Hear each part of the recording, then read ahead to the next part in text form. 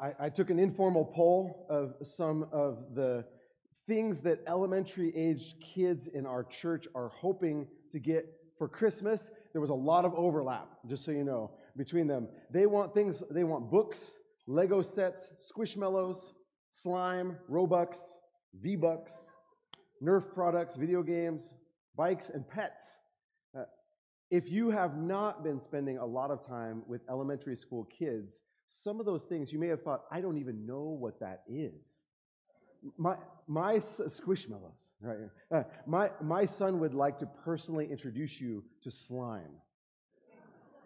From personal experience, I would suggest you do not let it near your carpet. Okay. We had to throw that one away. When I was a kid, I used to sometimes focus on one particular thing that I was hoping for, like a very specific thing that I was hoping.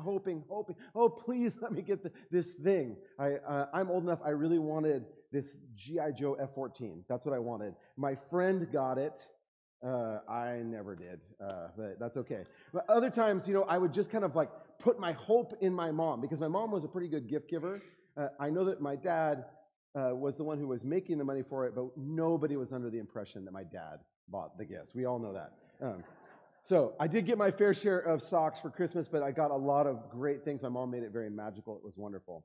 So you, of course, you know that it's not just about the gifts. You know that the whole reason for the Christmas holiday that we have this is that on this day, we celebrate that God chose to become a human being and to dwell among us. And he didn't come into a palace with marble floors and golden statues. He came in the most humble of circumstances.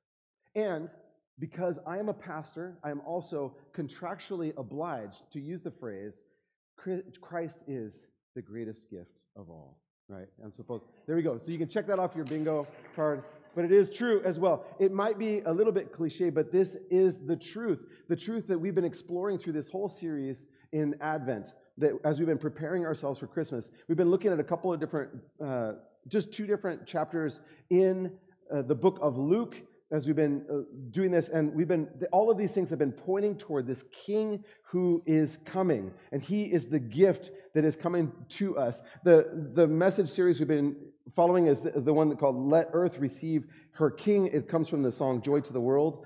And part of every heart preparing him room is that on these Sundays of Advent, we've been trying to think, what does it mean for earth to receive her king? And we kicked off the first week was with Mary's song. And we said, the king changes the story. He changes my story.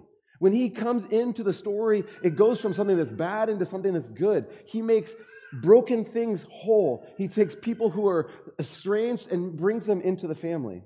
And from that, then the next week, we went to this guy named Zechariah, who is a priest, and he taught us that our king comes to liberate us from fear. We're not afraid anymore of other people. We're not afraid of God because we've got this welcome from God. That's the story of this gift of the king who has come to us, is that we can be freed from fear. And then last week, we looked at this song that the angels sing in Luke 2. We learned that we see that this king brings peace. And part of our peace is that we are the people who actually welcome this king, who accept this good gift that's been given to us. But the one thing that we have not yet talked about is, who is this gift for? Who is this gift for? We're going to talk about that a little bit this morning, but my first gift that I'm going to give to you, we're going to talk about this a little bit more. I do have something kind of special this morning. I'm going to be sharing my message time with one of our youth, so I would like to introduce Roberto Martinez to come up here.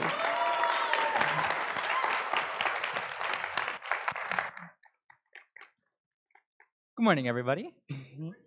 Like Kurt said, my name is Roberto Martinez. I'm 16 years old, and I'm part of our Simeon Cub youth group. But some of you might recognize me as the kid who bikes to church. Today, I am blessed to be given the opportunity to tag team with Kurt on today's message. So we're going to answer the question, who is this gift for? Now, we have a beautifully wrapped Christmas gift under the tree, but it has no name tag. So who's it for? All I know is it looks really nice, and I want to be the one to have it. So we're going to look into that today. We're going to look into a passage today where the gift that God gives is special to one person, but not just for one person. It's for the whole world. Let's take a look at Luke chapter 2, verse 22. When the time came for the purification rites required by the law of Moses, Joseph and Mary took him to Jerusalem to present him to the Lord. As it is written in the law of the Lord, every firstborn male is to be consecrated to the Lord, and to offer a sacrifice in keeping with what is said in the law of the Lord, a pair of doves or 2 young pigeons. Now there was a man in Jerusalem called Simeon, who was righteous and devout. He was waiting for the consolation of Israel, and the Holy Spirit was on him. It had been revealed to him by the Holy Spirit that he would not die before he had seen the Lord's Messiah.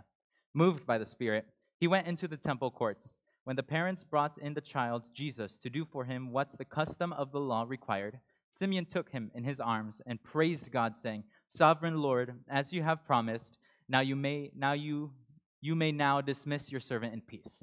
For my eyes have seen your salvation, which you have prepared in the sight of all nations, a light of revelation to the Gentiles and the glory of your people, Israel." Let me pray. Father God, I pray that, first off, I want to thank you for just bringing us all here today, Lord. We all could have just stayed home today. It's so easy just to sleep in a little extra longer, but Lord, you brought us here, and I thank you for that. I thank you for giving me the opportunity to be up here, and I pray, Lord, that I give you room in me to you to speak through me, and I pray that this touches someone, that you work your wonders through them. In Jesus' name, amen. Let's talk about how this is a personal gift for Simeon. Now, Simeon, this is strange.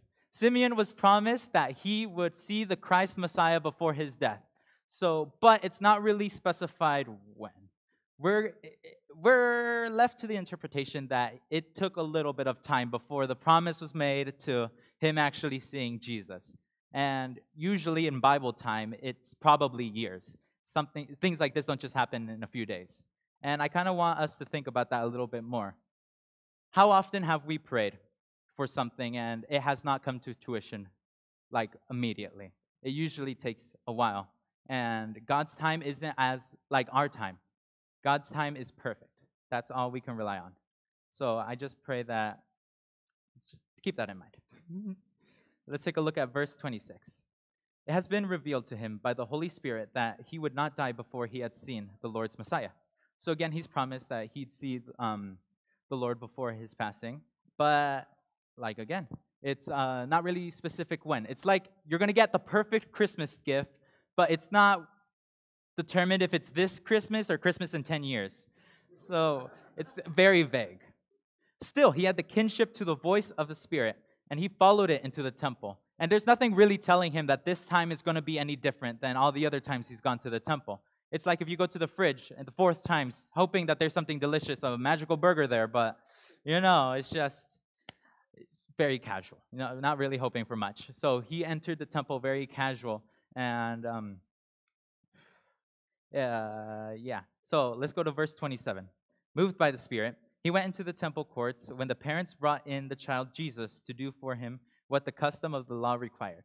Simeon took him in his arms and praised God, saying, "Sovereign Lord, as you have promised, you may now dismiss your servant in peace." Simon is in such awe that when he saw Jesus, he went over to Mary and Joseph, and it says he took the child, and I'm assuming he raised it in the air and started praising God. Now, I could imagine this was a surprise to Mary and Joseph, but let's remember an angel appeared to both of them, saying that they were going to be the parents of the Savior of the world. So I'm probably sure they expected something like this to happen eventually. But he rejoices in God's promise being fulfilled right before his eyes. Simeon is at peace now. He's like, yes, it finally happened. It's fulfilled. He's happy because Israel was hurting. But now he knows that there's a Savior for Israel, and not just for Israel, the whole entire world.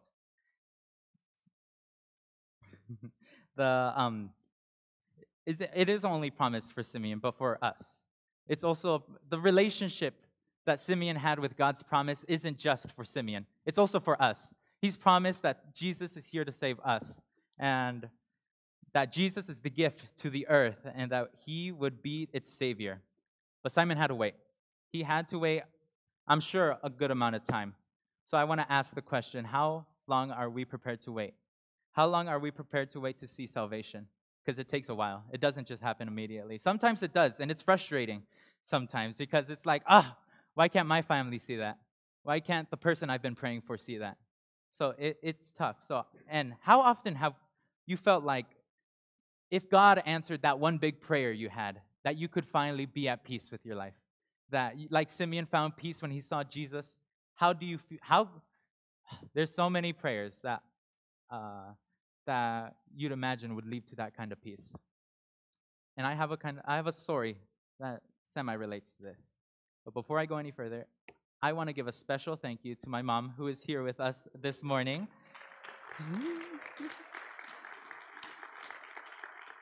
She would take me out to church every Sunday, even if I didn't want to go.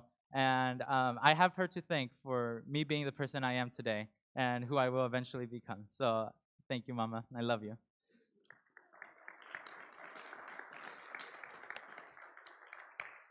That being said, growing up, I would embarrass my mom. When we'd go to church, I'd sometimes fall asleep during church. And you'd know I was asleep because I'd snore. um, but I never really felt want to go. I never went there because I wanted to go there. I went there because my mom took me. She planted a seed that takes years to grow. And I'm very thankful for her to do that. But when I was there, I never felt the desire. I never felt that rush. But I started feeling that little by little. It's so strange how God works sometimes. 3 years ago, I was a very bold kid. One night, I went outside, and I looked up in the sky, and I said, Lord, reveal yourself to me. I want to see you. And good thing that nothing like that happened, because I cannot bear to see a biblically accurate angel appear before me with 100 eyes. I don't think I'd ever be able to handle something like that. So, God works in amazing ways. But nothing happened. I stood out there. It was quiet. And that could be frustrating sometimes. That could be a little like, are you hearing me? Are my prayers going somewhere? And that's how I felt. And I was in a religious environment, so it was tough for me to hear how people were talking about how amazing the love of God was, and I never felt it directly. I was never able to tell that, that feeling I had right now was from Jesus. So I struggled with that, and I was jealous because I wanted to feel that. I prayed. I went to church, and I really wanted that, and it never happened. Well, I wouldn't say it never happened. It happened just recently. It happened one evening at our Wednesday youth group. I just felt convicted. I was like, I need to pray today. There's something about today that I need to pray about. And my prayer was about something that just revealed itself throughout my day. And I just felt like I needed to. If I didn't pray, I don't know what would happen. It was one of those things where it's like, I need to. I don't even want to think about how it's going to be if I don't do it. So I'm just going to do it. And it was so strange, too, because that morning I felt so disconnected from God. I felt like any connection I did have with him was gone. I felt worthless. But afterwards, I found so much value through Jesus who lives through me. I found what I was looking for. I prayed, and afterwards, I just started sobbing. I started crying. And it wasn't out of sadness. It was like I had so much emotion that was the best way I could express it. It would hurt if I were to keep it in. And it's so strange. Best way I could explain it is that I felt saved. It was one of those moments where if I died right then and there, I knew I would go to heaven and be with Jesus. And I acknowledged, I was like, that's Jesus. That was you, Jesus. And it took so much time. It took a lot of time, and I was so happy when it actually happened. So I just want to remind everybody that God works at his time, and his time is perfect. And sorry. And my goodness, I'm just feeling so many emotions right now. My flashcards aren't really helping me that much. But a gift isn't something you ask for. If you ask for something and it's given to you, is that really a gift? It's just something you're asking for. A gift is really when it's given to you, when you least expect it, when you don't deserve it. That's a gift. And Jesus is our gift to the world. Jesus, however that means to you, Jesus is your gift. He is for you. And I pray that we recognize that. What a gift we have in Jesus. I kind of lost where I was going to be. Perfect. Jesus is the gift for those who accept it, and that offer is available to anyone. This means it's available to any family or friends despite what they've done.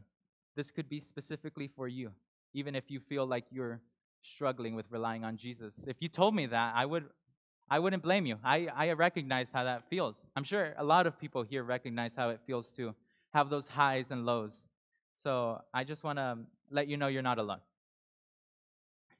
Simon makes it clear that this gift was important for him individually, but it isn't just for him. Christ is king over the whole world, and this gift is for the whole world.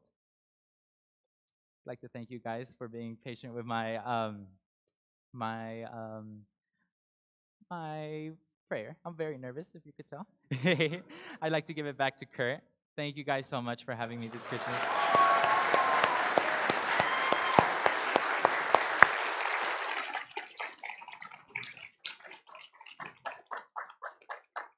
Roberto, that's a gift for me. I love that you're a part of our church. I'm so grateful for all the youth, all the contributions you make, that you see youth up front leading in worship, doing many other things, serving with us in lots of other places. If that may be a gift for you too, to be able to think. I love it that Simeon knew that he would get to see the Messiah, and that was something that God was giving to him individually. Maybe it's meaningful for you also to be able to think about the future of what God is doing in the world. Maybe even having somebody who's 16 come and share about the scriptures can be a gift for you to think about maybe the future of what God is doing in our world as well. All right, so the gift is for us individually. It was a gift for Simeon. Simeon knew, hey, this Messiah, God spoke to me, and so it was meaningful for him individually. Simeon was like, thank you, God, I get to see this Messiah. But when he ends up preaching, he has this message that he says, and in his message, he's going to see that it is a gift for the world as well. It is a gift for the world. Let's read verses 30 to 32. For my eyes have seen your salvation. He's like, thank you, God, I can die now because my eyes have seen your salvation, which you have prepared in the sight of all the nations, a light for revelation to the Gentiles and the glory of your people, Israel. So he says, you can let me die, God, because I've seen the Messiah that you promised that I would have. That was meaningful for me. But the song that he sings afterwards isn't a personal song. He says, this is something you've prepared in the sight of all nations. This Messiah, this gift that's here, is not just for me, it's for the whole world. It's for the Gentiles, people who are non-Jewish, and also the glory of Israel. And I love this. He's not saying, hey, this is not just for my clan. This is something that has been prepared for the whole world. Simeon looks down and sees this 8-pound, 6-ounce newborn baby Jesus. But he doesn't perceive him just as a baby. He says, this is the king. And this king is the king of the whole world, not just of my tribe, but of the whole world. Because he is somebody who knows the scriptures.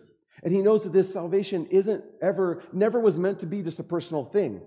The consistent story over and over again throughout Scripture is that God's intentions were always supposed to be that the blessings were going to be for the whole world. If you're familiar with the Bible, you maybe know that God chose a specific man named Abraham. He is called the father of faith. Talks about him in the book of Genesis. And through him, God also chose Abraham's descendants. God ends up focusing on that people, and they become a nation. But even from the beginning, that focusing that he did was always meant to go back out and spread out to the whole world. It was tied with a promise that this blessing would actually break out from this guy. Read with me in Genesis 12. This is kind of the beginning of Abraham's call. God says to Abraham, I will bless those who bless you, and whoever curses you, I will curse. I think that ends up being a part of Jesus's story, but we'll get to that. He says, and all the peoples on earth will be blessed through you. So he says, I'm going to bless you, yes, but everybody through the whole world is going to be blessed through you. So God was focusing on one person, but it was never meant to just stay with him. It was never supposed to be just with his tribe, it was always a global vision. And I think the more that our vision for what God is doing in the world matches God's own global vision, it's going to look more like the kingdom of God. I think more and more our own community should reflect the way that Simi Valley looks, the Simi Valley of today. We want to reflect that global vision. So the first followers of Jesus, they understood, hey, somebody can be a descendant of Abraham by blood. That's great, but what's actually important is to be Abraham's offspring by faith. No matter where you came from, would you be a person who enters into the same kind of faith as Abraham? And that blessing that is there is actually passed on by faith. It's not passed on from blood. This is what it says in Galatians 3.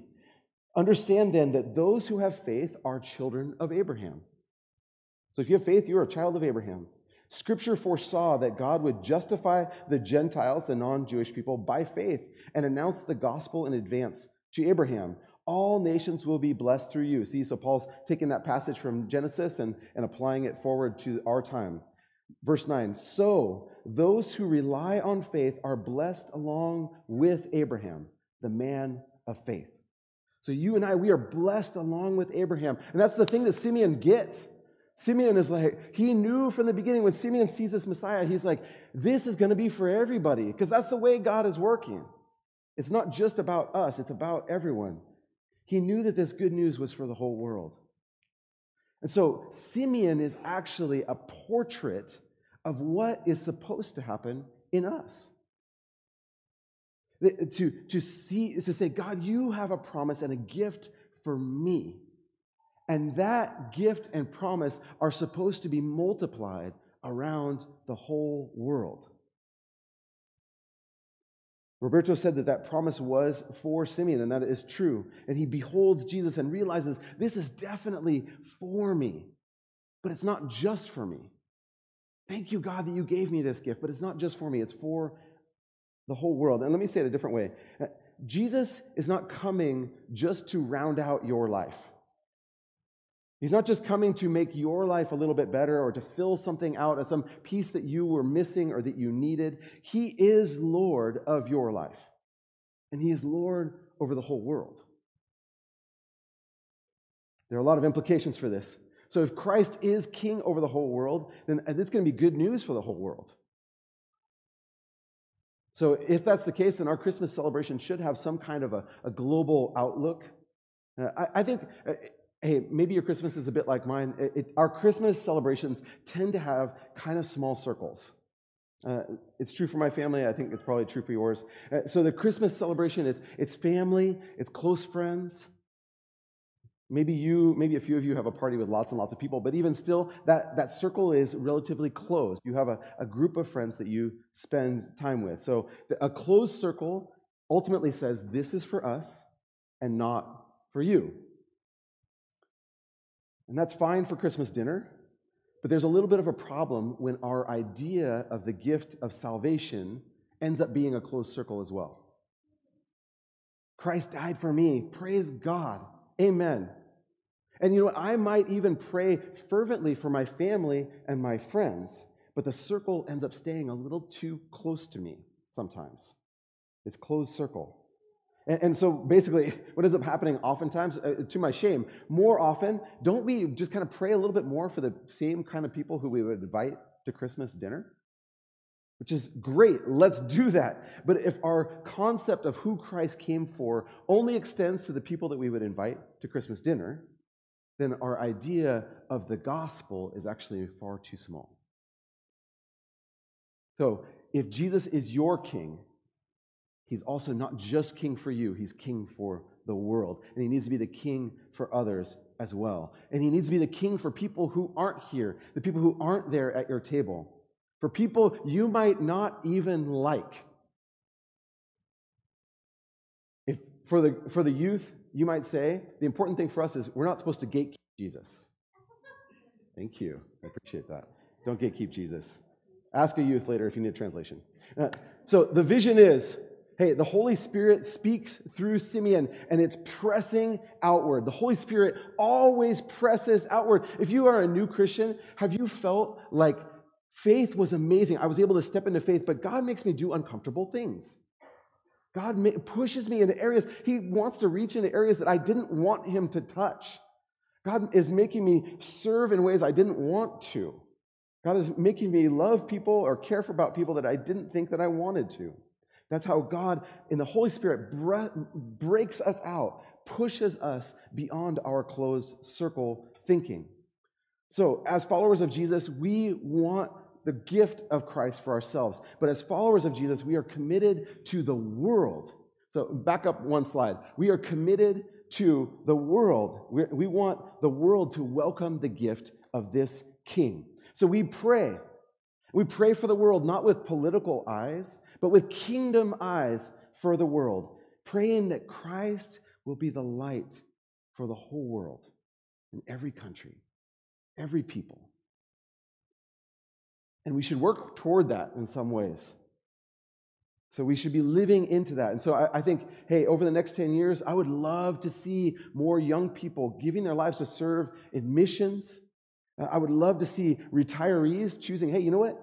They pay me whether I live here or whether I live somewhere else. I'm going to move to Dubai to share the gospel.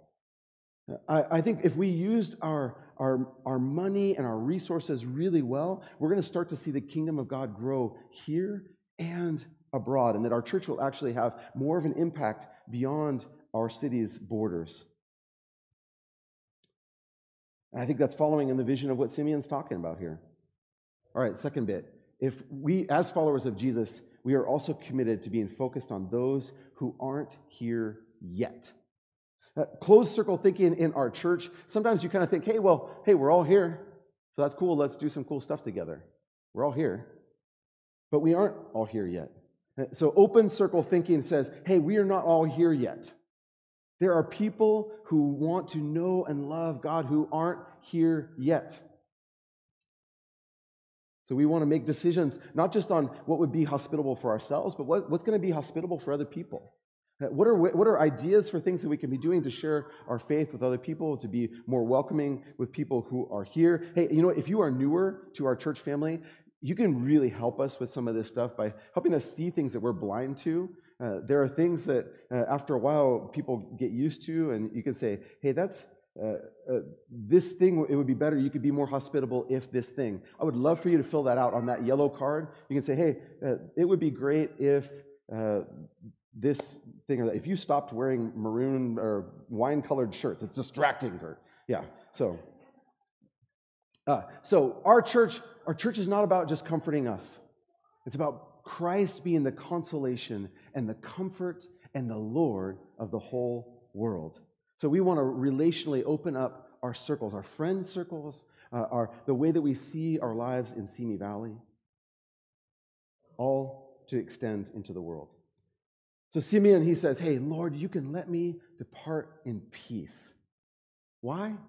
Because my eyes have seen your salvation. And notice when he says that, he's defining salvation not as a concept. It's not based on his feelings.